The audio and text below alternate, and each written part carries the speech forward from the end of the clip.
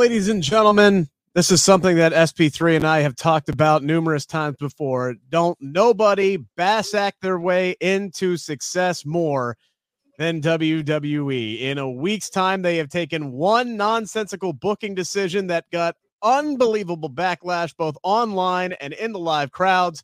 And now all of a sudden, a year after we have been talking about for the last year, how there's no way that Cody Rhodes is going to be as hot in 2024 as he was in 2023. And now suddenly WWE is going to get credit and be remembered for making him even hotter than he was last year. And I guess The Rock deserves some credit for that too. We will dive into everything that has happened in the past week regarding Cody Rhodes, The Rock, Roman Reigns, and this now seemingly royal wrestling family war that is going to be taking place over the course of the next several years, probably. What did SP3? What did The Rock call himself? The long gamer? Is that what he called himself? Signing off. You're a long gamer.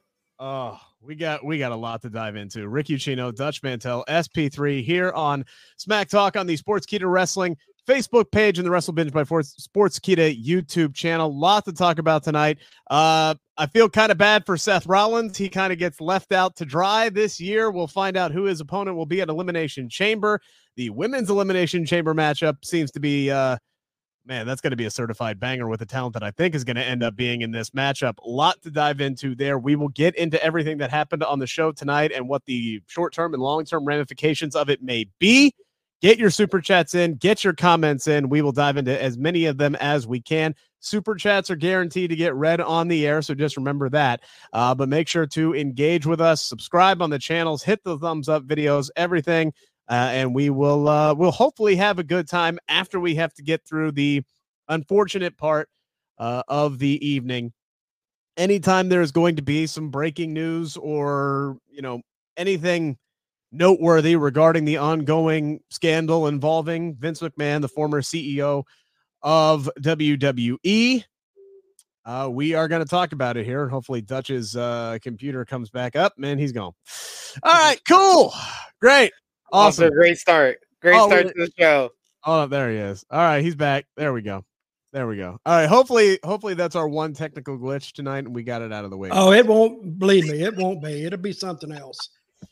This technology always bamboozles me. Yeah. So, gentlemen, let's dive into the new nastiness of the Vince McMahon allegations and stories that have been coming out this week. And they are surrounding former female talent now in the WWE. And a lot of this is focusing around the late Ashley Mazzaro, who passed away from an apparent suicide in 2019, and her tumultuous time with the company. Vice had a big story out today about this, Dutch. A lot of allegations in there stemming from the fact that that WWE management did in fact know about, one, the rape allegation that happened while on an overseas tour with a member of the military against Ashley Mazzaro, but two, Vince McMahon himself allegedly made many advances toward Ashley Mazzaro as well as other female members of the locker room.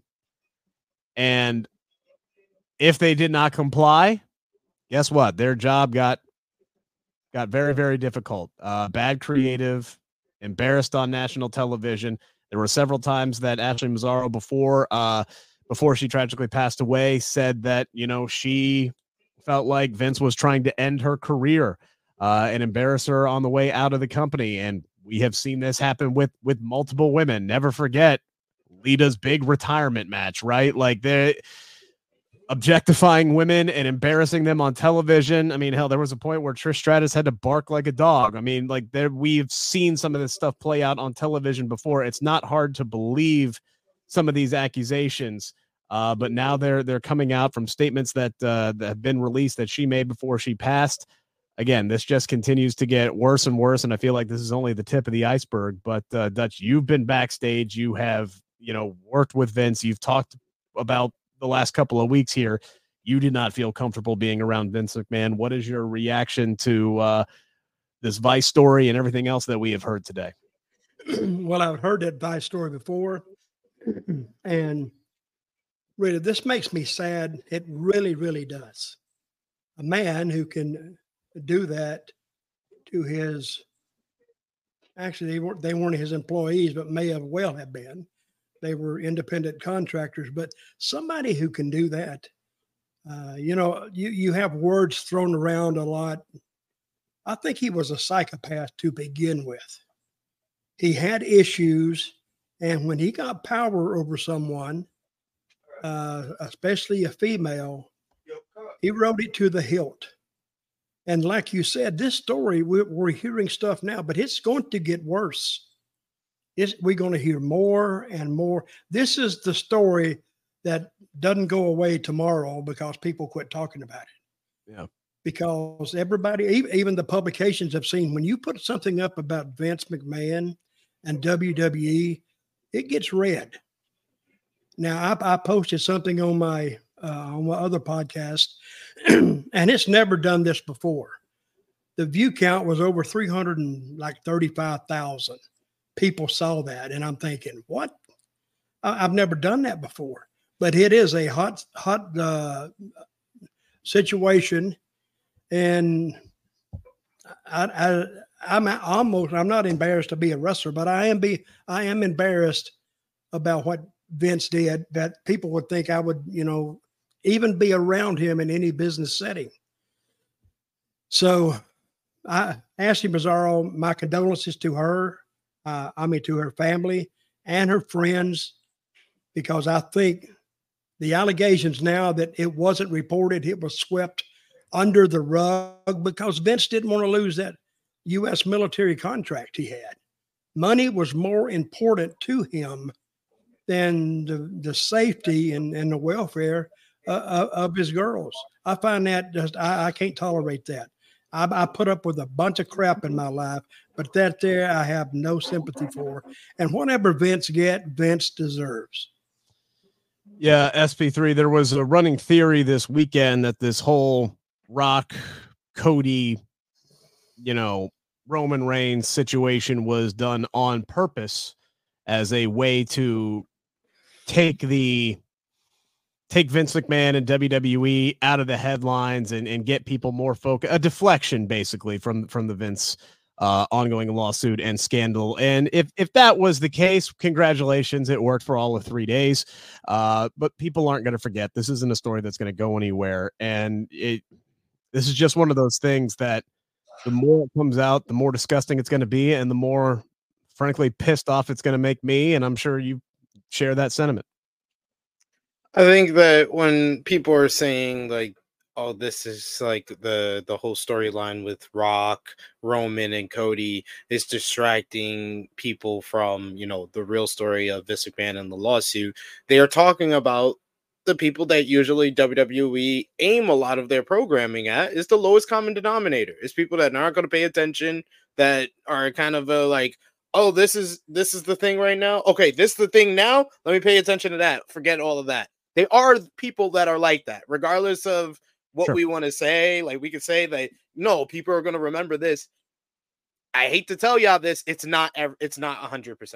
You're not going to get 100% on that test. It's just not how that works. But this is a very important story. This is something that needs to, be talked about, to bring attention to if people are not aware of what went down. The Ashley Mazzaro story is something that I've known about for like a decade now. She came out about this years ago, and like it was kind of brushed under the rug, or it was just her side of the story from the people that were pro in defense of Vince McMahon and WWE. But like, this is a company thing. This is something that like I know was known throughout. If I know it and wrestling fans have known this story for close to a decade, then I know people that work in WWE have known this story for over a decade. So it is something that is deplorable. It's another disgusting act. I will echo the sentiments of Bret the Hitman Hart. I have no respect for Vince McMahon and the stuff that he has done and that he has gotten away with for so long. He needs some type of consequence. There needs to be some type of punishment. The more that is divulged, we're gonna ask the question of what's the results of the investigation. He is now being investigated by the federal government. let's see what's up. What's going on? What's going to be the consequence for this man and everything that he's done? Yeah, and this is going to be the guy, right? As Jamie brings up here, John Laurinaitis, who was mentioned in the lawsuit by name. He wasn't one of these guys who was, executive number 1, 2, 3, or 4, or former WWE and UFC heavyweight champion. This is a guy who is coming out now and saying, hey, I was a victim here. I was a victim. I too crumbled under the pressure of the intimidation of Vince McMahon and went along with things because I felt my job would have been in jeopardy, much like we've heard from a lot of, at least in these allegations so far.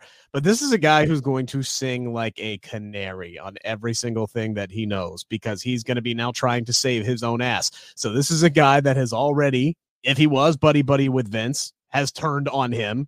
So what he knows, everybody's going to know sooner or later through his attorney. Yeah, but what he said was he was a victim, but that corroborated the Grant lady's story. If all this happened as she claimed, him being a victim is not going to fly at all. So what about the early morning she went over there to give him breakfast and nobody else was around? Vince wasn't even around. Did they have relations? I mean, why didn't they just go in there and talk about it? If both of them felt like victims, why did anything happen that morning? I don't get that. And that's something that Laurinaitis is going to have to answer. Obviously, I don't have the answers in that situation, but I don't have the answers to that question. But yeah, man, it's hard to talk about. It's hard to read. It's hard to go through this. And as far as what came out in Vice today, yes, there have been rumors and people have known about the allegations surrounding Ashley Mazzaro for a while now. But there have been other female talents who have kept quiet for fear of, public defamation and, character assassination from Vince McMahon, or, not having good withstanding within WWE, who, hey, guess what? Since TKO bought it and now Vince is out, they don't have to worry about that anymore. And I guarantee you more former talent are going to come forward and corroborate, unfortunately what Ashley went through. We have a super chat here from Dennis, who says John is saving his butt mode, but it won't save him, but it definitely will bury Vince. And yeah, that's the thing, right? Like, John Laurinaitis seems like the guy who was attached to Vince's hip, and Dutch, you can probably attest to that. If anybody knows where the skeletons are buried or how deep that closet of bones is, it's John Laurinaitis. No kidding. I mean, I don't think it's going to save him. He's these guys are horrible. I used to walk out in the hallway and I would see one of the girls walking down or going into her dressing room, and she looked upset. And then they go in and they would start crying.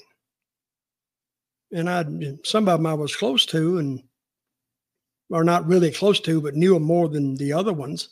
And I'd say, "Are you okay?" And they wouldn't tell me, but they would be crying. But they had just come out of his own private room.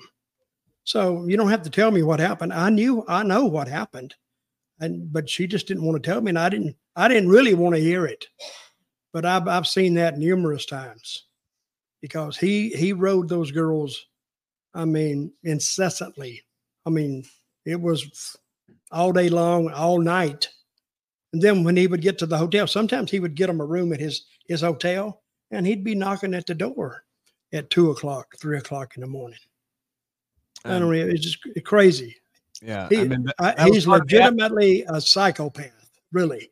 Yeah, and that was part of the Vice piece, is that Vince was making late night overtures, to Ashley, and she was not going to. Let me ask you this. Yeah. This sounds a lot like a Harvey Weinstein investigation too.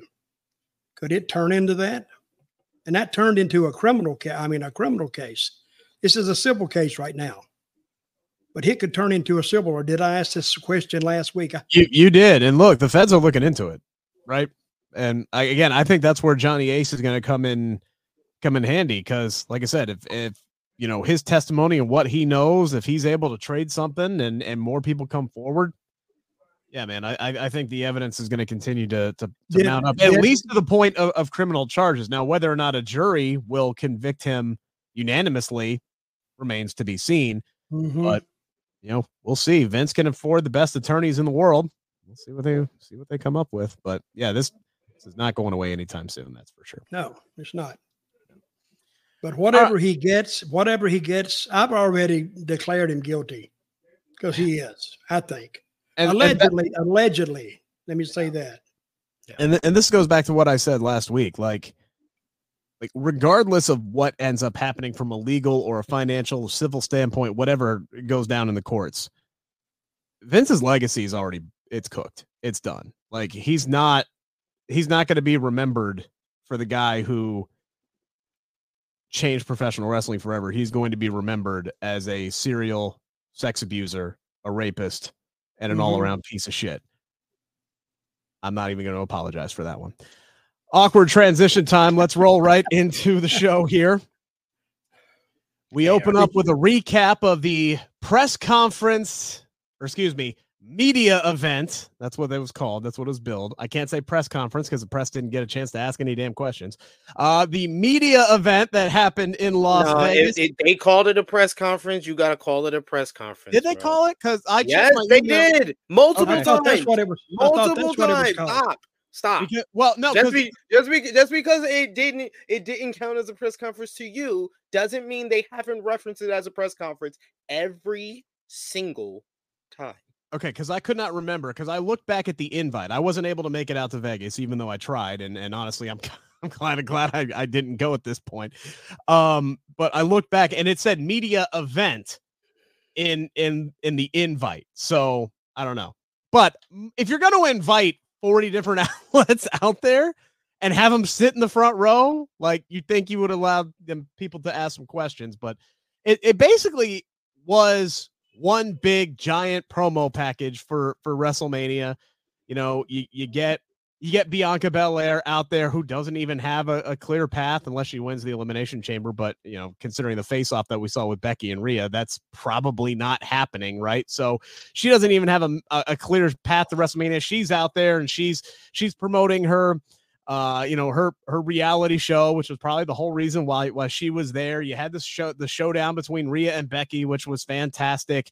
Seth Rollins comes out there, and then we get this whole big showdown between Rock and Roman, and everybody is wondering what on God's green earth are they going to do after the hashtag We Want Cody and hashtag Whoa movement. And then Rock is on Pat McAfee, you know, getting Cody crybabies trending on Twitter for a hot minute. And honestly, SP3, that should have been the signal right there of what we were going to get, because when Rock goes heel mode and starts attacking the people and really starts leaning into it, that should have been a surefire indicator of what we were going to get, because it sounded like he was very dismissive of the movement.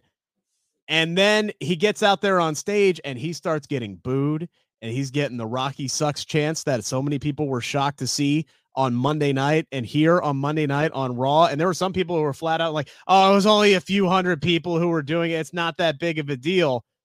This is a momentum that just continued to build and build to build. They had no choice. They had no choice whatsoever but to pivot away from it. If you saw the press conference, you know what ended up happening. Cody came out, changed his damn mind, said, I'm challenging Roman Reigns, screws up The Rock's plan. He starts talking about Roman's family, which is The Rock's family, as he made it perfectly clear, even though we all knew that.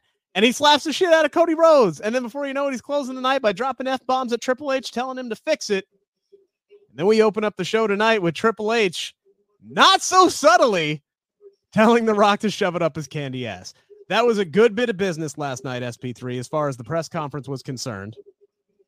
They pivoted. It was not a work the entire time. I'm not giving them credit for it, but they fell backwards into success, like I said at the top of the show.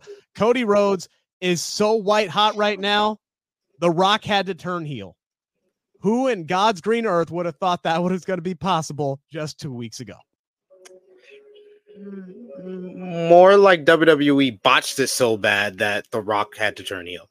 That sounds more accurate to me. It doesn't sound like Cody Rhodes is that hot. It sounds like they walked right back ass backwards into this situation where they had to turn the biggest movie star in the world into a heel, but he is just so great at it. And you said that the Pat McAfee show should have been the indicator of where he was going to go. It was the indicator. I was like, oh, we're getting corporate Rock in 2024. Or as my good friend Jimmy Macaram on True Hill, he said, the actual corporate Rock.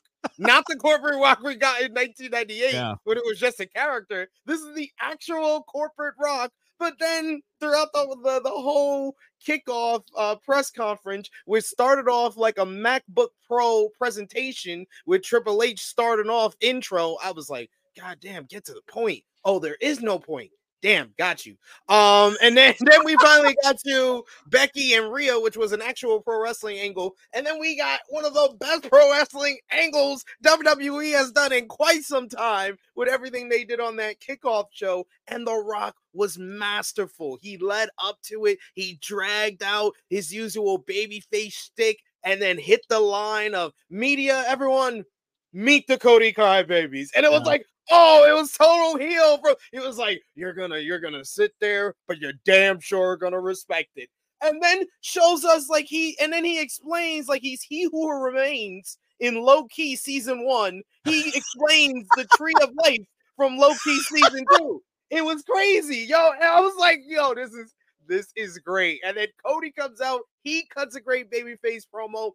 Man, you feet, because they set up a great double main event where everyone looked good. You had Cody looking like the ultimate babyface, Rock looking like this new heel authority figure that can have big time WrestleMania main events, because we never had that with Vince McMahon. We never had that at all, even though he was a great heel character, but an actual heel in real life, which is besides the point. But the Rock, he can play this role so well. Roman Reigns played his role well. I heard some people saying he played little brother. He played the sideline to The Rock, but he played his role well. And Seth Rollins was there.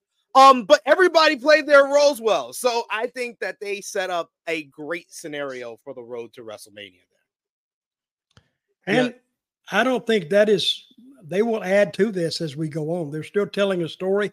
They're going to assess this every week and see where they are. And something needs tweaking, they'll tweak it. So we have Roman Reigns and Cody at WrestleMania. We do, right? As of right now, yes. And that is what where does the Rock fit in here? That's where I'm going to next, because that's the question. I don't understand that.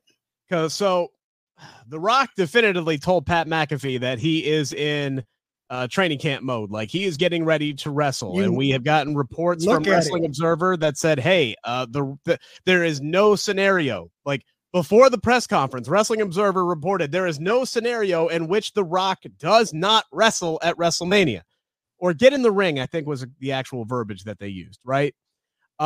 Triple H kicks off the start of the show and clears up any confusion that was left after the press conference. And he said, hey, look, it will be Cody Rhodes who will be challenging Roman Reigns for the WWE Championship at WrestleMania. He says some people backstage may not like it, but some people don't know their role, and it doesn't matter if they don't like it. So again, not so subtly taking shots at the new board member.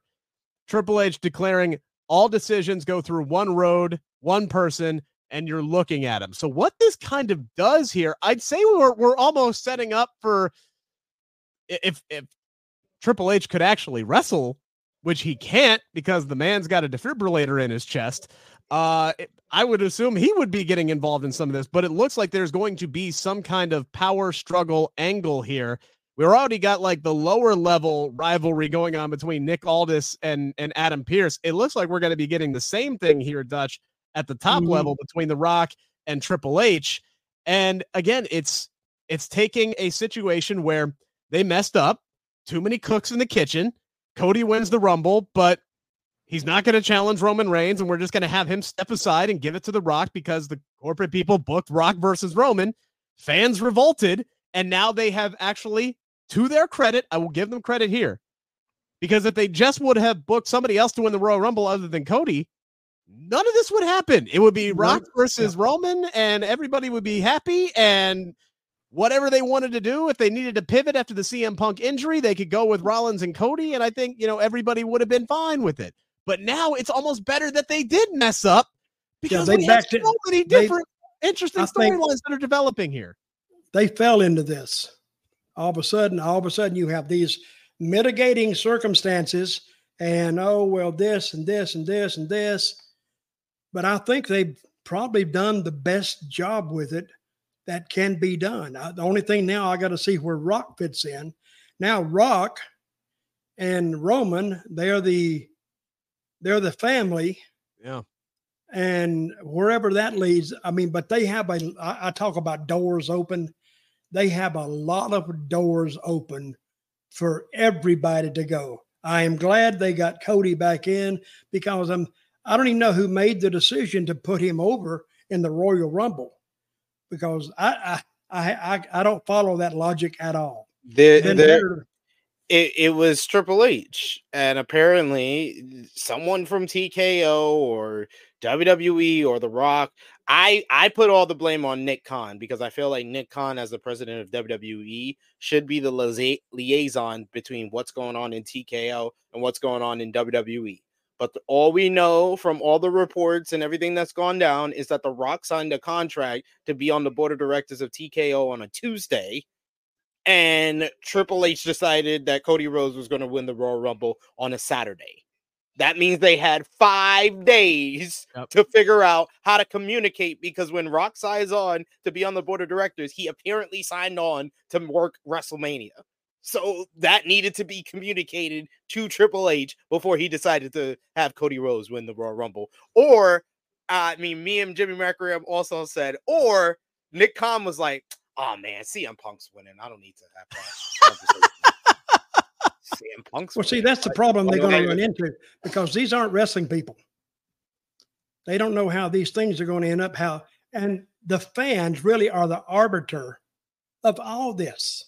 And they didn't see that coming. I think the fans' reaction to Rock, I think it surprised all of them. Oh my God, they're booing him. So nobody's gonna boo The Rock. Nobody's gonna possibly boo The Rock. And then Seth Rollins on Monday was like, when they started chanting "Rocky sucks," like 2 minutes into the show, he's like, "I'm gonna be honest, I wasn't expecting that." Yeah, there weren't a lot of people who were expecting that. People in WWE was of my thinking. I was like, no way Rock gets the reaction of Batista in 2014. And then 10 minutes into Raw, I had to tweet out. I was like, yeah, I could be wrong. Yeah. And it just continued to grow. And look, but I love the fact that they didn't do like 2014. Yes. And they immediately pivot and went into it. Just feed into it. You don't have to do anything. But I will say it's worth noting and worth criticizing WWE for that I don't think they have any intention of explaining Cody Rhodes' promo last week. No, I don't think they have any intention at all to explain to us what happened and what motivated Cody to say, no, I'm not going to challenge you for your title at WrestleMania, and then turn around a few days later and say, you know what, I am. Yeah, here's the WWE neuralizer. Y'all didn't see shit. That didn't happen. Forget that happened. All right? Yeah, just forget about it. That happened. Remember that great angle on Thursday. Remember that great angle on Thursday. Forget about last Friday. Forget about it. Here's the neuralizer. I will come back here. I will come back here next week and between Raw and SmackDown if they are able to explain that, or at least even try. If they try, I will give them credit on air next week. If they try and fail, I will still give them credit. Yeah. The interesting thing here, SP3, is what Dutch and on myself, like, where does The Rock fit into? Like, do they ultimately wind up with a triple threat? Do they do a double main event where maybe they do a tag match involving Rock and Roman teaming up on night one against Seth and Cody? But then Seth would have to defend his title. He'd have to wrestle twice that weekend, which might be a dodgy situation considering his knee, right? So they've already set up Elimination Chamber where Seth is going to defend his title. You still do Roman and Cody on on night 2, where does The Rock fit in? Is he just the special guest? Does he make himself the special guest enforcer or the special guest referee?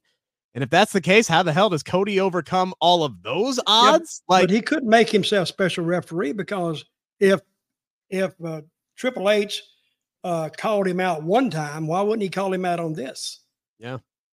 So if you're starting to make to demand that things be explained, well, WWE hadn't done that since I can remember. Sometimes things happen. They just happen. And wrestling fans let it go. This time they decided, no, we're not going to let this go. And remember the tweet that Cody put out yesterday, "I've made my decision." I didn't understand that. His decision means that I'm going back. I'm going back on my word. Yeah. I'm a liar. I'll just knock myself. I mean, after the whole "we want Cody" thing all weekend, WWE decided to lean into that. And then Cody never officially said, hey, yeah, I'm challenging Seth Rollins. He never said that. He never officially said that he was. I mean, the only thing that he definitively said was, I'm coming for Roman Reigns, but not at WrestleMania. So what the hell did that mean? Was he going to challenge him at Elimination Chamber? Was he going to step aside? I don't know. I don't know how they explain it. My guess is they ain't going to. Again, Neuralizer. WWE Neuralizer, forget what you just saw. That did not happen. We're never going to show that again. But all they have to do is have Cody come out there and say, hey, look, I was manipulated. I listened to somebody that I trust who had ulterior motives, who wanted to put themselves ahead of me, and I fell for it hook, line, and sinker because I had respect for him and I had respect for his family. And then I realized it was total bullshit when it's him putting over, because all he has to say was the one sentence that triggered him. There was one sentence that triggered him, and it's when The Rock pointed at the big-ass tree, his big-ass PowerPoint presentation that he put together, and then he said, there is one true dominant royal family in professional wrestling. And then Cody comes out there and says, this is bullshit. Yeah, that's all I got to do. I'm hoping. I don't have any faith, but I'm hoping. I come on here next week and can say that. But I don't have too much faith. But I think that WWE, like Dutch said, has set up a lot of different scenarios, because they could go one route of Rock asserts his authority and inserts himself into this matchup of Cody versus Roman to make it a triple threat. And then Cody gets the big moment of beating the biggest wrestling star in the world and the biggest Hollywood star in the world in one night and win the WWE Championship. Or they can go the route of Rock asserting his authority and becoming special guest referee or special enforcer for the matchup. Or like you said, the double main event where Roman Reigns and Cody Rhodes will make history of become the first stars to main event back-to-back nights of WrestleMania, where they do the tag team match where I understand that Seth Rollins is hurt, but the Seth Rollins is hurt is also the same Seth Rollins that's hurt and was in an interview that said he's going to be ready in the next few weeks. And it's a Seth Rollins that I guarantee you, if you said, hey, Seth, we know that you're not going to main event WrestleMania against whoever comes out of the Elimination Chamber, but hey, we want you to main event night one in a tag team matchup where you could stand on the apron and let Cody do most of the work, come in for a little bit, do a couple of bumps for The Rock and Roman Reigns. And of course, you're going to do the job because no one cares about you compared to the other three guys. So I think that he will take that. He'll take it. It's his WrestleMania main event he's always asked for, and this is the only way without CM Punk it's going to happen. Seth will be ready to do 2 nights of WrestleMania. I guarantee you. And he can do a 10, 15-minute match the next night with whoever wins the Elimination Chamber, and he will be perfectly fine. Let's get Seth Rollins that main event. Let's protect Rock at 51 years old. He needs to be in the tag team matchup. Exactly. And I believe the finish of that matchup is setting up WrestleMania 41, because I think the finish, if you do the tag team matchup, the finish needs to be Rock pinning Cody. Rock putting Cody to set up Rock and Cody at WrestleMania 41, because Cody will get his back when he beats Roman the following night. And that's a year long of the new authority figure, The Rock, versus the new poster boy of the company, Cody Rhodes. You're way out in front. of where I am. Talking a year ahead. Hell, They can't even think a week ahead at this point. But you're putting them up a year ahead. Dutch, it's not an unprecedented. Even Vince had Rock and Cena put out back-to-back WrestleMania main events 2 years out. 2 years out, he had that shit. This man went on a video today. He went on a video this week and said, signing off your long gamer. He is setting up the tag match this year. I got that. Rock and Cody in 41, and then Rock and Roman at 42. The long gamer. Rock is here for the long haul. I will say this, as of right now, and we've seen that the story can change at any moment, right? At this moment, there's no point for The Rock to insert himself in the title match because he has no reason to go up against Roman Reigns, because now it's personal. Now they're side by side. It's defending their family name against Cody Rhodes. That's what the story is right now. So The Rock wants to ensure that Cody gets his ass buried at WrestleMania and Roman retains, so then he can have his big glorious moment of, here's the greatest main event of all time. We'll do it, whenever down the line. So it's going to be interesting. Rock and Roman are going to be on the show next week on SmackDown, and Triple H is going to be there. And I kind of like the fact that Triple H is interjecting himself here. Obviously, there's a lot of history between Triple H and The Rock. And now they are. What this is developing into a power struggle. Oh, yeah. A big one. And this is where I think WWE is going to benefit from this, because everybody is interested in this now, like we are. Where is it going? I can't say. I don't think Sid or Rick, you can say. We can speculate, but so can everybody else. So that's why I think the ratings, I think it'll be off the chart here going on out, just to see what's going to happen. I was kind of disappointed that we didn't see Rock or Roman on the show tonight, because during that interview, I expected one of them to come out anyway. I did, but it never happened. Yeah. Well, Sid, you're a clairvoyant anyway. You can see into the future. No, so. You have to pace this stuff out. You have to make them. They got their fill this week. I know. I understand it, but they can. Anyway, I thought they would come out and just even to the stage and say, hey, it's not going to play out like you think it is, or whatever. Something that doesn't give anything away. No violence, no physical contact, no nothing. KK with a comment here saying Cody can't win at WrestleMania 40. I think he can. Right now, I'd say he will. He will. I think the bloodline comes in as a united front that weekend. They put Cody through the absolute ringer, whether it's a night 1, night 2 situation as SP3 laid out. Maybe he gets beat night 1. Maybe he finds a way to win on night 1 because there's a miscommunication between The Rock and Roman. But I think the bloodline comes in WrestleMania weekend as a united front to end Cody Rhodes. Cody finds a way to overcome the odds, overcome all the adversity, wins the damn title, and then the bloodline is in disarray. It's in shambles. Doesn't know what the hell is happening here after WrestleMania 40. Again, Cody don't have to have the belt long. He can get screwed out of it at WrestleMania Backlash. He can get screwed out of it at SummerSlam. It doesn't have to be an endurance test. Just Cody being in the main event and beating Roman Reigns. That's it. That's it. See, my scenario works out so better than everybody else's, because if Rock beats Cody and then Cody beats Roman, then you have the whole story of now Rock can say, I'm now the leader of the bloodline because you're no longer the tribal chief. Yeah. And I'm the high chief. High chief greater than a tribal chief. He is the table, damn it. But see, all those avenues are good. All those sequences you laid out, they would work, because now it's the story.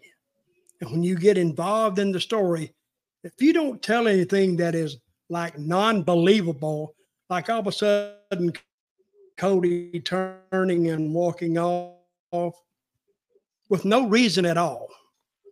But they're not even going to explain the reason, unless he can say they tricked me or whatever that means. But that may even look more stupid. Just let it go. A lot of times in wrestling, If you can't explain it, don't even talk about it. The fans talk about it, but the promotion doesn't talk about it because they don't know what to say. But yeah, and here's the other thing: if they had a three-way, Cody could beat Roman. Now it's anybody who pins anybody wins the title, right? Yeah. In a three-way, yes. Yeah. You may have something between Roman and The Rock in that one. And I think Cody could actually pin Roman in that and win the title on the second night. That's another way. And if they hurt, like you said, Sid, if they hurt him on the first night, he may not be able to make it. And he goes to back and he's all jacked up. And he said, I'm going to make it come hell. I'm not missing this again. And let him go. He's already hurt. And they just beat the living crap out of him. And then all of a sudden, if something can happen, they'll figure it out. You can make the whole reasoning for Rock to make the tag match be that him and Roman are going to take out Cody before night 2, so they could have their match at night 2. That could be the whole story going into the match. Because they have all the ingredients to put this second night together. But I'm not on the creative team, neither are you guys. So we'll see what they give us. Regardless, this WrestleMania is shaping up to be pretty damn good. And there's a lot of A+ level talent that don't have a clear path to the show right now. Adam Hunt saying, have Damian Priest cash in on Cody Rhodes after he wins it. Oh, no. I don't know what the hell they're doing with Damian Priest right now. Brother, you need to put that pipe down. What you need to do. Well, all right. So if Sportskeeda has like an admin, I would love for them to do a job. But if it is Rick Ucchino that you have to do it, there's been someone in the chat that's been selling feet pics. So can you please ban them, please? What? I figured you would see it by now, but a lot of people in the chat are complaining about it. Showing what? What kind of pics? Selling feet pics. Apparently, that's what they've been saying in the chat. Okay, I'll try to kick them out. I'll try to figure that out here in a minute. Sorry. Okay. Got it. I'm sure you'll get it. There you go. Yeah. All right. Sorry about that. No worries. Where were we? All right, so let's talk about the other championship. By the way, if I think that it's way more likely Damian Priest cashes in, whether successfully or unsuccessfully, on the World Heavyweight Championship. That just seems to make the most sense. And here's the thing. It very well could be he cashes in on Drew McIntyre and gets his over on Drew McIntyre after Drew beats Seth on night 2 of WrestleMania. Because right now, Drew McIntyre, or excuse me, DM Hunk, is on absolute fire right now. This man is ruthless. This man is relentless. This man is just putting on savagery of the highest order. His heel level promos are better than any babyface stuff he has cut in WWE. He's still in great shape. I'd be screaming at the top of the mountain to put this man in the World Heavyweight title picture at WrestleMania, win the damn match, and give him a long title reign that culminates with him and CM Punk doing the dance at SummerSlam once Punk is able to come back. But there's a problem, Dutch. We don't know how long Drew's contract is for. His contract is up sometime shortly after WrestleMania, so it's going to be interesting to see how they handle that.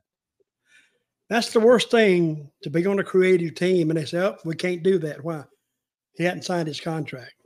You say, what have I got to do with that? But it is a point that you can't do something with somebody if they're not going to be there. That means, and this is what the old territories used to deal with, they'd put a belt on somebody and the guy wasn't happy anyway. As soon as he got the belt, that's when he made demands and walked. A lot of times they walked with the belt. All of a sudden they got a champion who is not even there and the belt is gone too. So that's another thing you got to deal with. But as much as he's leaning into this CM Punk stuff here, SP3, it almost makes me think as if he's signed a contract extension and it just hasn't been reported yet, because they are laying down a lot of long-term type stuff with Drew McIntyre right now. we don't know exactly when his deal is up, but I mean, if he's going to keep laying into the CM Punk stuff and then we don't actually get him and CM Punk, I'm going to be kind of disappointed. I'm not going to lie. Well, I think they got an idea that he's gonna sign. Yeah, I mean they probably under the belief, but anything can happen. And what we've been hearing lately is that a lot of times with the free agents, at least not with the re-signings, but with the free agents, that WWE can be outbid nowadays. It's not impossible that can happen. And we don't know how much they value Drew McIntyre, but we know they should be, because there's two things I've been saying about professional wrestling that now people are kind of catching on. And I feel like I started trends. Over in AEW, I've been saying since about October that their women's division was improving, and now everybody's been saying it online. And since October, I've been saying Drew McIntyre is the best character in WWE, and now everybody's been jumping on the bandwagon too. So welcome aboard to the Drew McIntyre Scottish bandwagon, because I've been here. This man has been telling the truth about everything, the most honest man on WWE television for months. I am glad that he was on SmackDown tonight, putting on a very good matchup with AJ Styles that further developed AJ's feud with LA Knight, and he got the win because he is the main person that needed to be in this number one contenders Elimination Chamber match. Yeah, for sure. He comes down to the ring tonight after the united front of all of the authority figures on screen anyway, of Nick Aldis, Adam Pearce, and Triple H. He comes down and he basically, pulls a rock and says, hey, you're welcome for everything that I've done for you guys. I saved WrestleMania from CM Punk. I saved WrestleMania from The Rock. Cody's going to finish his story, so you're all welcome for that. Now all that's left is for me to save the world heavyweight championship. He beats AJ Styles, thanks in large part due to LA Knight's distraction on commentary. Dutch, what'd you think of the opening contest and Drew qualifying for the Elimination Chamber and a shot at Seth Rollins at WrestleMania? Actually, pretty good finish. And I think everybody benefited from it. And I liked it because it wasn't just a straight up screw job. He just beat him. And LA Knight kind of figured into it, but that was one of the things. And he beat him with his, what's that called? The big, what's it called? Claymore. Oh, the big Claymore. That's right. And it was a 1, 2, 3. You know what else I noticed tonight?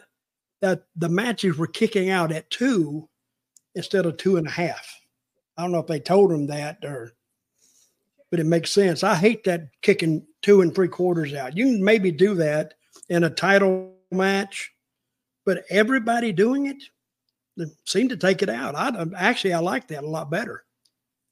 I hate when the talent gets caught looking at the referee so they can really make sure that they get it up at the last second. They can watch that on it just telegraphs it. And it's all bad camera angles, all it really is in those situations.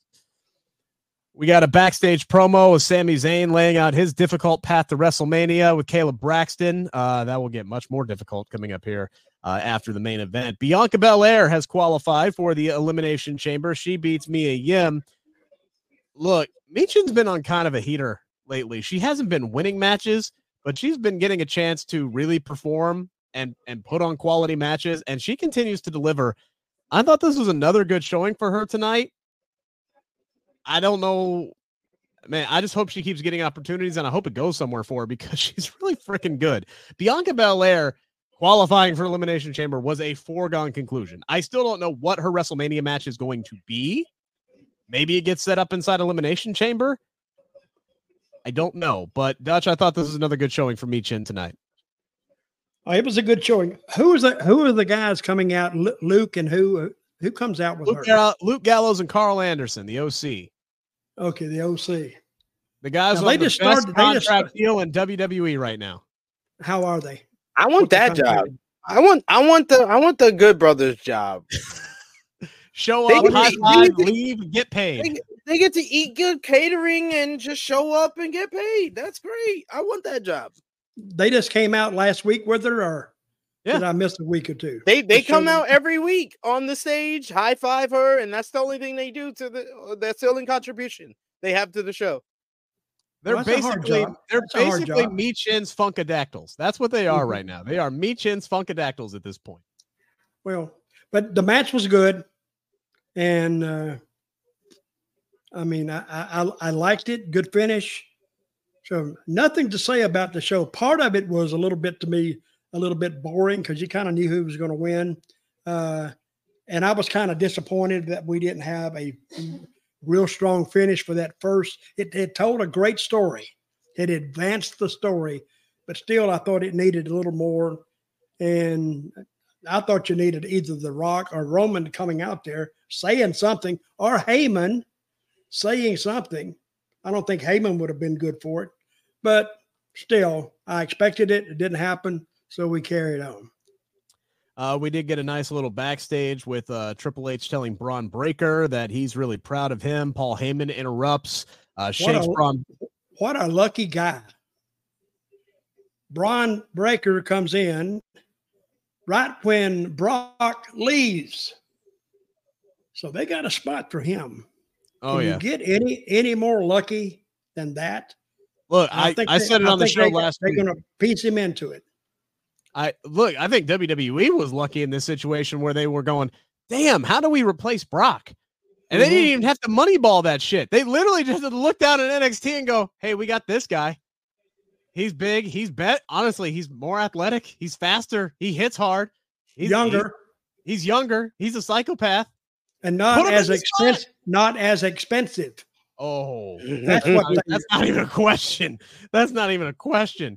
Let's bring him up. Let's put him in the Royal Rumble and just have him do all of Brock's spots. Hell, at this point, just have him take Brock's spot at Mania. Gunther, Braun Breaker, you're welcome. And like I said last week, the story is there because the last guy to pin Gunther in NXT was Braun Breaker. So all you have to do is have Gunther come out there and say, after he beats Jey Uso, which, look, that's probably going to happen, right? So he beats Jey Uso, probably because Jimmy interferes and sets up their WrestleMania match, however they got to do it. Like this is what I was gonna wait till later to say this. Like, okay, we understand Roman and Rock couldn't be on the show tonight. You have a whole nother story and feud in the bloodline that you could have done something for. We could have done a backstage segment with Paul Heyman talking to Jimmy Uso, like, hey, man, you see your brother over there. He looks like he's getting pretty close to getting a shot at the Intercontinental title. Like, sow seed. All I need is like 30 seconds. 30 seconds that sets up what you're going to do next. So we don't have a situation where you have a great segment, but it wasn't built to, like last week's Damage Control segment, where I feel like this week's Damage Control segment felt a lot better to me because of last week's Damage Control segment. Yeah. Will Chisholm saying, I think he's going to be the new Paul Heyman guy at some point. Talking about Braun Breaker. Really? What made you think that? I mean, there was definitely must have been showed something on camera, on the screen. I mean, he is going to take. It's not like they tried that out on the October 10, 2023 edition of WWE NXT that went against AEW Dynamite. You know, not like they did that. No. What did Paul say tonight to Triple H? Triple H said, "What do you want?" Yeah. What did Paul say back? He said, "What do you want?" And Paul's like, you look a little testy. I'll see you next week.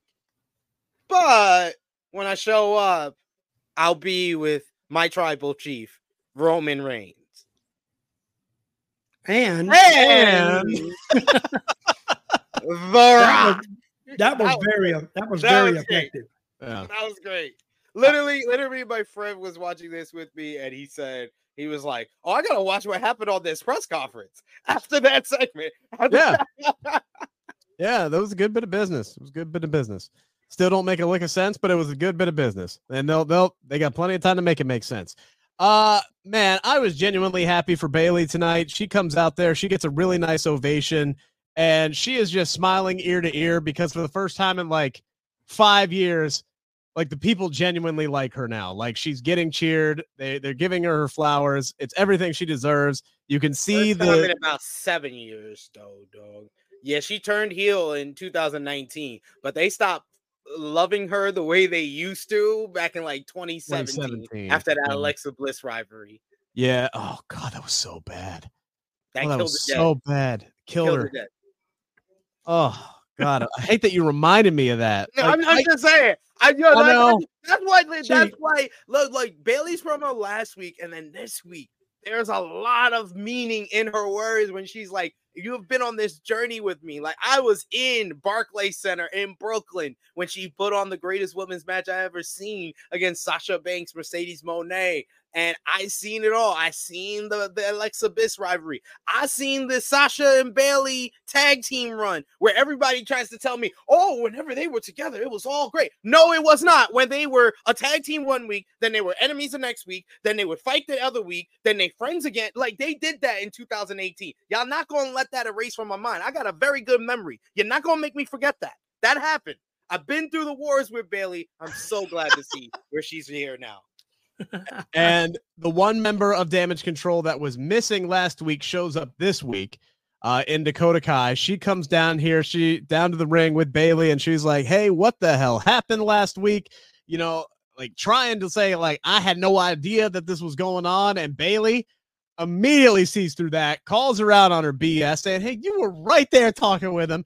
You were laughing with him. You knew this was going on. Why didn't you say anything to me? And Dakota, being smart, says, well, look, I was in a really tough situation. I didn't know how to say or bring it up to you. I thought maybe this would blow over.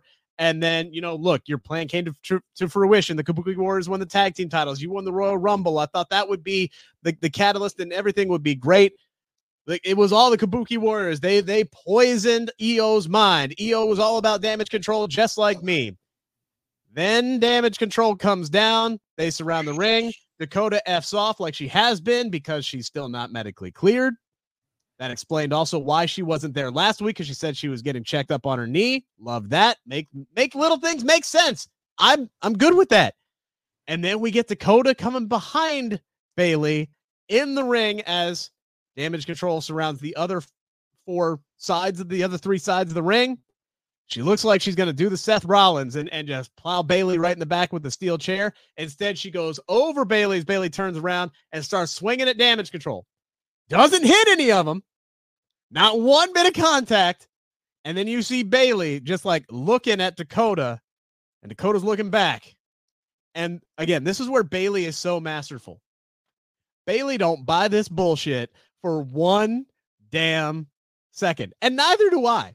Like, neither do I, because nobody, SP3, as we know, gets closer to your side before she's about to stab you in the back than Dakota Kai. We all remember poor Tegan. We remember, maybe not Dutch, but we remember poor Tegan, what happened in War Games. We were there. We saw it. This Dakota turn on Bailey is going to be heartbreaking. And it's like this next few weeks, she's going to try to lure Bailey in. And I think she might do it. But right now, Bailey is still very, very cautious around Dakota, and she has every right to be. So people expect Dakota Kai to turn on Bailey, correct? Yeah, that's what I'm thinking. Okay. I didn't see that other thing you were talking about. And I'm glad I didn't see it, because now I can look at it, with fresh eyes. Yeah, and there's going to be some people. But the longer they stretch that out, the more effective it's going to be. You think? Basically, you think most of the fans are thinking that? I think if they've been paying attention, if they were watching during the NXT days, they would know that Dakota Kai is the female equivalent to Kevin Owens as a friend. Yeah. You know, if Kevin Owens is your friend, he's going to turn on you. You Dutch, to make it more, I'm a wrestling historian. I can name some of the greatest awful friends in wrestling history. When Ric Flair is your friend, he's gonna turn on you. like come on, like Terry Funk is your friend. Terry's gonna turn on you. Like unless it's old man Terry. He was good to Tommy. But yeah, like it's just these people. Like Dakota Kai is one of those people. Tegan Knox. You didn't mention Raquel Rodriguez. Her Diesel. She turned on Diesel, but her Diesel could turn on her. And now I feel like Bailey is in a long line of these women that is gonna be turned on by Dakota Kai, because I feel like Dakota Kai needs to be with Io, Asuka, and Kairi to be their mouthpiece for that team. And I feel like it's a little bit more of an obstacle for Bayley to overcome if she has to overcome all of her former proteges and her enemies all together at WrestleMania. Yeah, and honestly, like, do it on her own. Yeah. Like, overcome the adversity and do it on her own and prove that, hey, y'all shouldn't have F with me. Y'all should have believed me. Yeah, I lost a lot, but as she said tonight, that's because I've been putting all you ahead of my own needs first. This is the Bayley being like, I was the leader for a reason. Yeah. Yeah. It's Ed, don't Bayley buy having it. her LeBron James versus Kyrie moment. Yeah. Ed, don't See, buy this it. This story kind of writes itself. Yeah. Because it's already laid out, right? Yeah. I guarantee you that creative team, they didn't have all this in motion when they started booking them. It just kind of came together and they said, hey, what we need to do now. And that's the way a lot of it comes together. I would be willing to bet Bayley had a huge hand in this. Ed M saying, don't be talking bad about Dakota. Lovely, wholesome girl. Don't fall for it. That's what she wants. That's what she wants you to think, Ed. Don't do it. She's going to sucker you in. Easton saying she's going to bring back the hugger. I don't think so. I think she has said, no, that was not really her. What you're seeing is what you're going to get. And she even said that at the Royal Rumble press conference. She's like, look, I'm just being me. Yeah. Y'all just hated me for the last 5 years, but now you like me. I've grown on you. So I think that's what we're going to get. We had the finals for the tag team title #1 contenders match tonight. Tyler Bate and Pete Dunne against DIY. This was a really, really good tag team match. Tyler Bate did some next level Cesaro type shit tonight where he spun he spun Tommaso Ciampa while he had Johnny Gargano in the fireman's carry position. That was ridiculous. Ciampa hit one of the most painful looking backbreakers I've seen in quite some time. Johnny got a little. What did I say? You said a backbreaker. It's Project Ciampa. Okay, yeah, still, it looked like it hurt. Johnny Gargano got a little bloodied up in this one. He ends up taking the pinfall, though, with Tyler Bate. No, excuse me, not Tyler Bate. Pete Dunne. I'm all confused. Pete Dunne gets the dub with the bitter end. So they're going to face Judgment Day at Elimination Chamber. Regardless who did what, this was a really, really fun tag team match tonight. It was a good match. They did some really good stuff, and I went, wow, he did what? Who won this match? Pete Dunne. British Strong Style. Yeah. Okay. But it was a good match. It was great.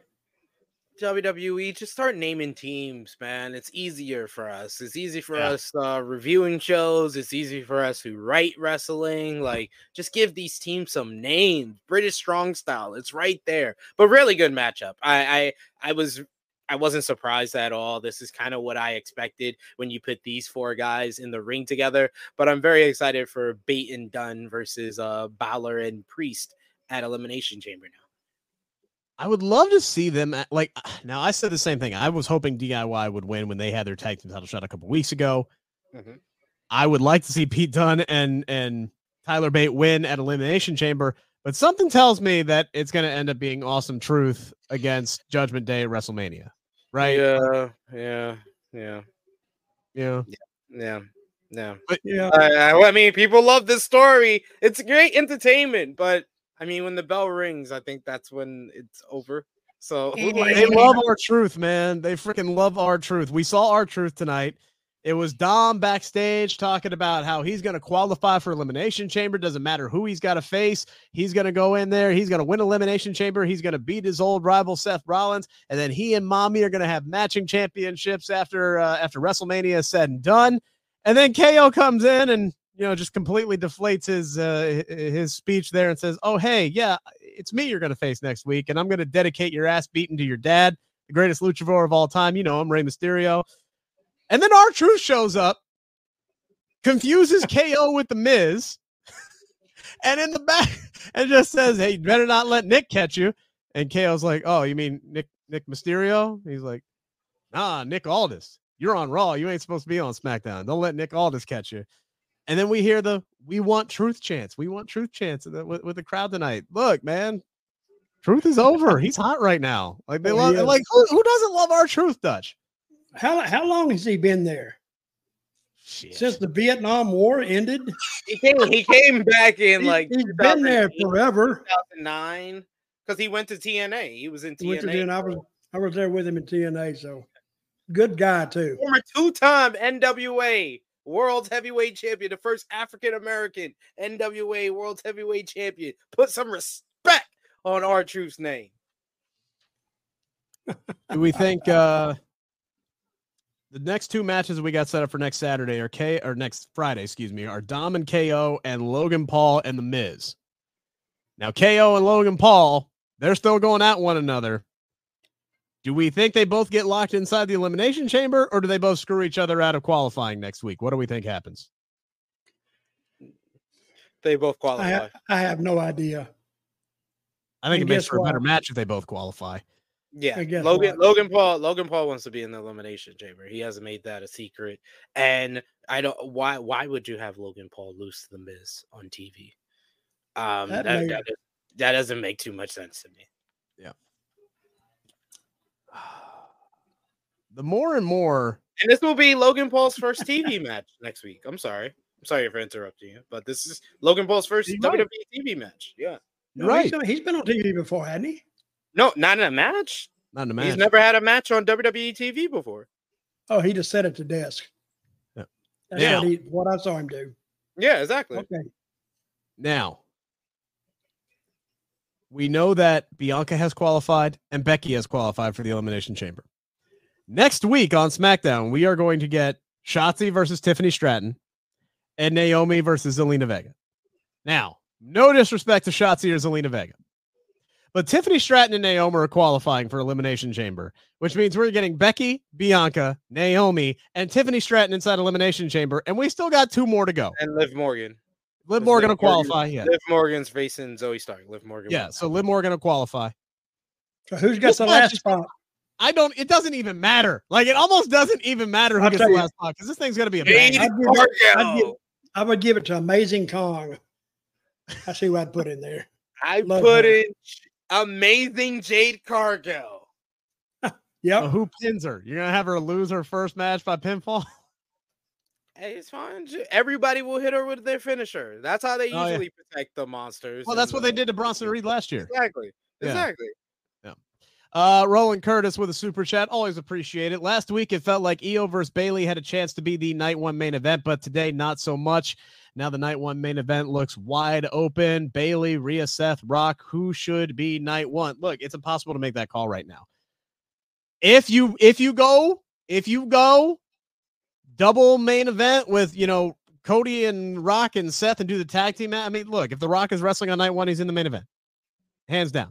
If he's not, if they're not going to do the scenario we laid out earlier where Cody and Roman are wrestling on both nights, look, man, I think they're setting it up for Rhea and Becky. It's going to be hard to knock Rhea. They're the ones who were getting all the pub and the big spots. Bayley is the one who won the Royal Rumble. Bayley versus Io is the match that's official.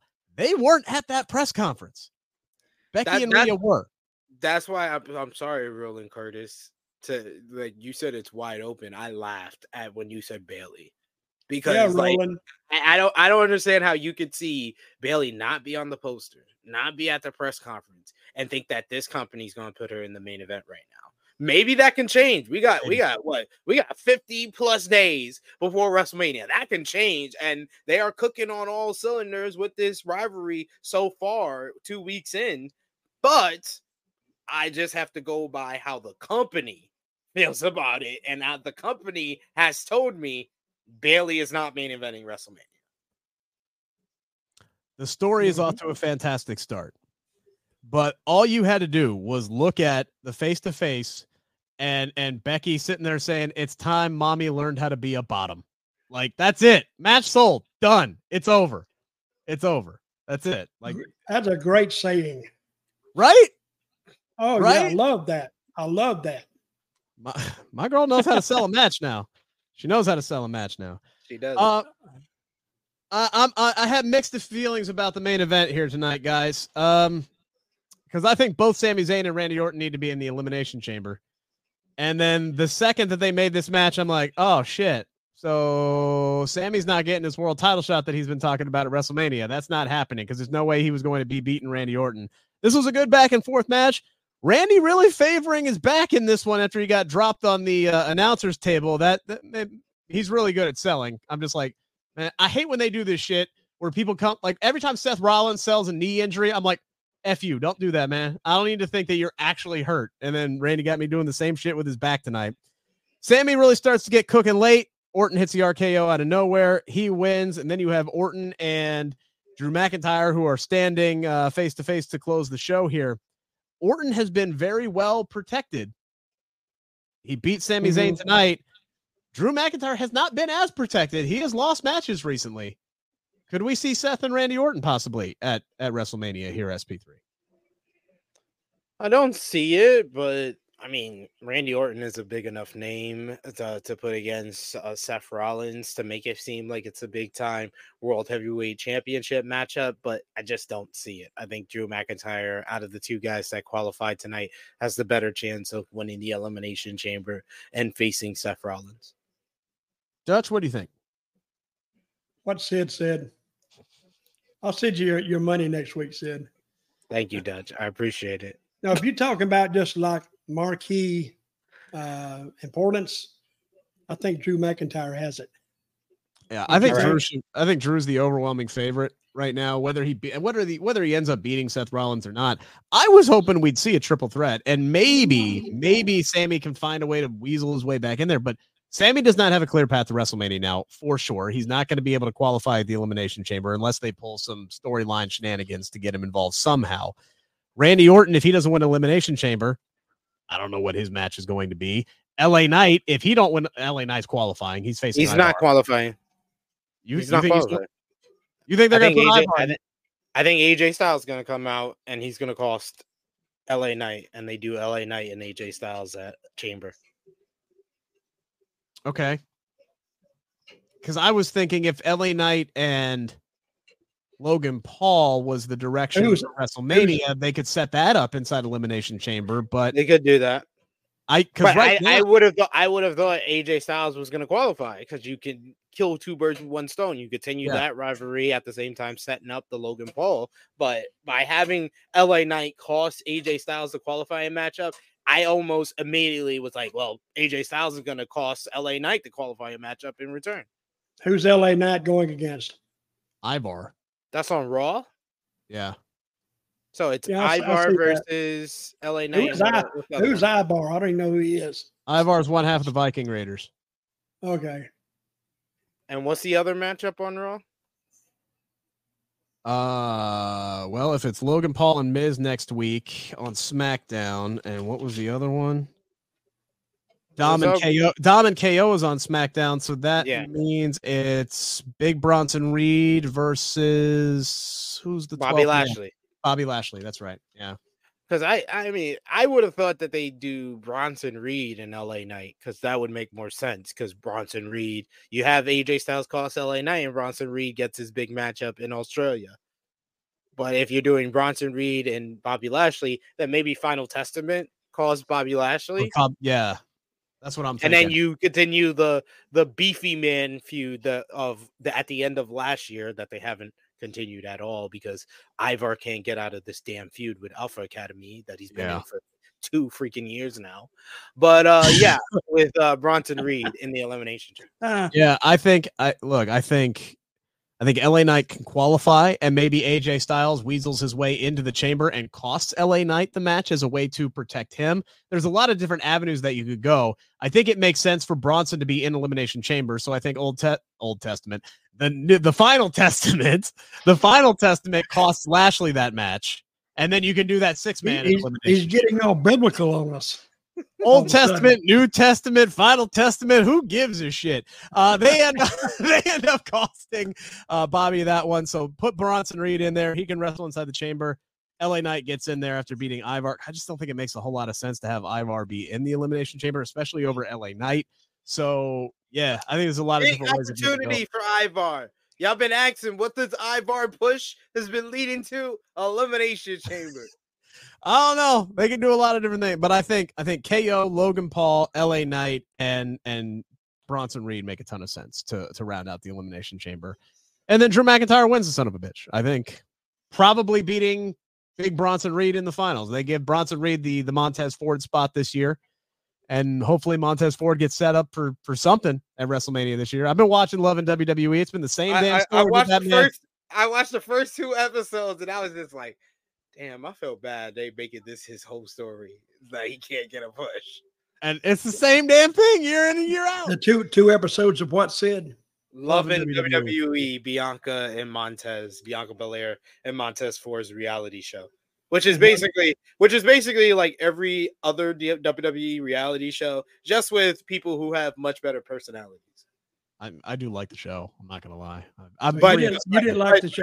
You cannot tell me that if you watch Total Divas, Total Bellas, Ms. and Mrs., they're all shot and feel production wise the same. The only difference is the personalities. And this one, out of all of those that I just mentioned, has the best set of personality because I feel like Montez is just a funny, charismatic individual. Bianca's just so likable and has a very strong personality as well. So I feel like they have the best personalities at them, but there's no difference in the way WWE shoots their reality shows.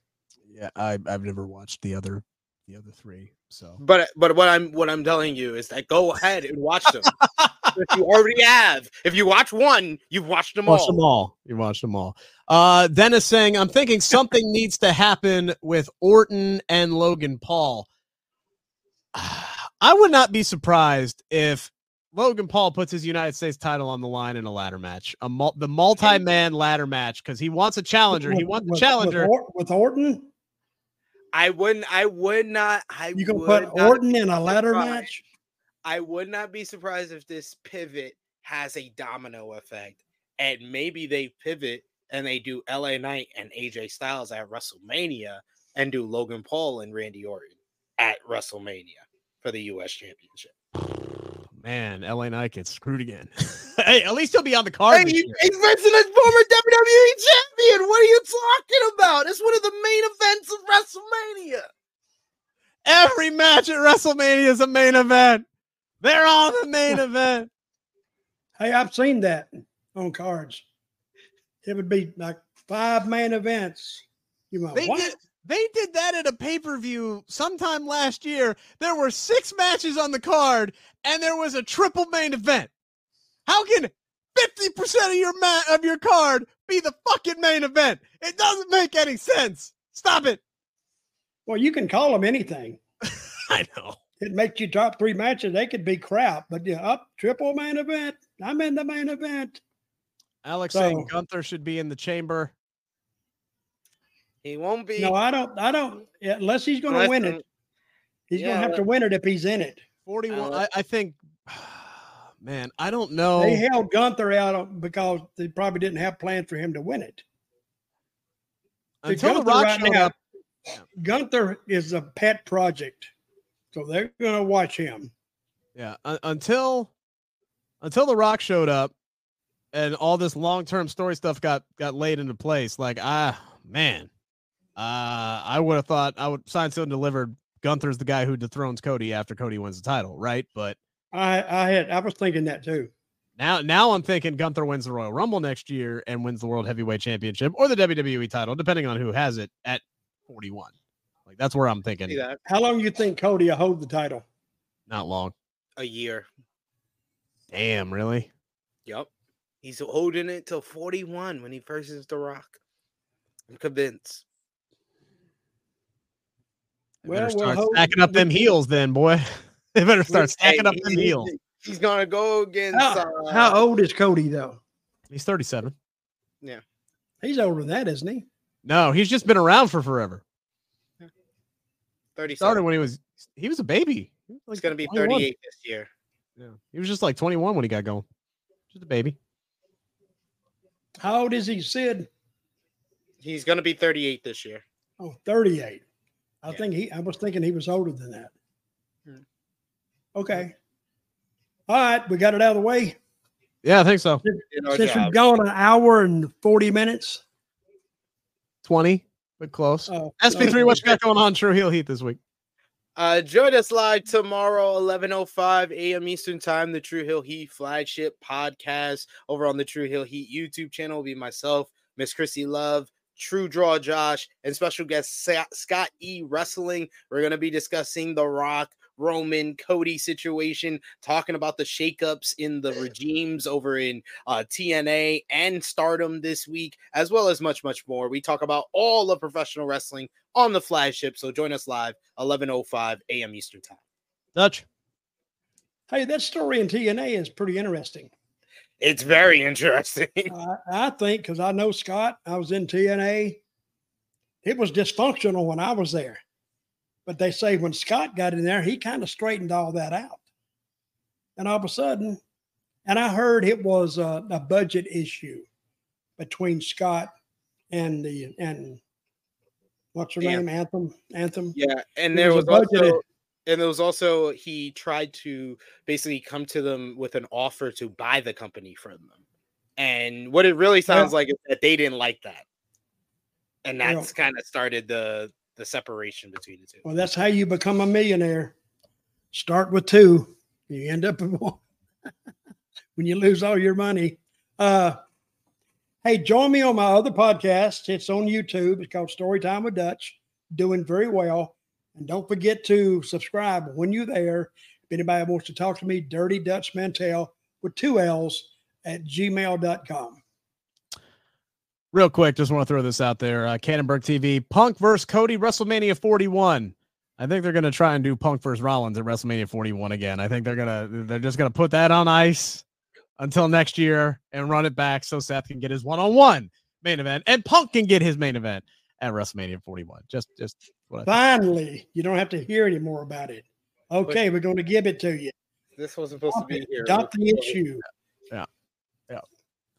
You can follow me on X, Twitter, whatever the hell you want to call it, at Rick Ucchino. I got a lot of stuff coming up for Cage Side Seats, Sports Illustrated. Baseball season's almost here. Looking forward to covering some Cincinnati Reds baseball this year. Gonna have some interview stuff from Royal Rumble weekend dropping here soon. And follow me, because coming up in March, I'm gonna be having a pretty big interview, I think. So yeah, there's reasons to follow me on X. So do it. Take care, everybody. We'll see you next Friday.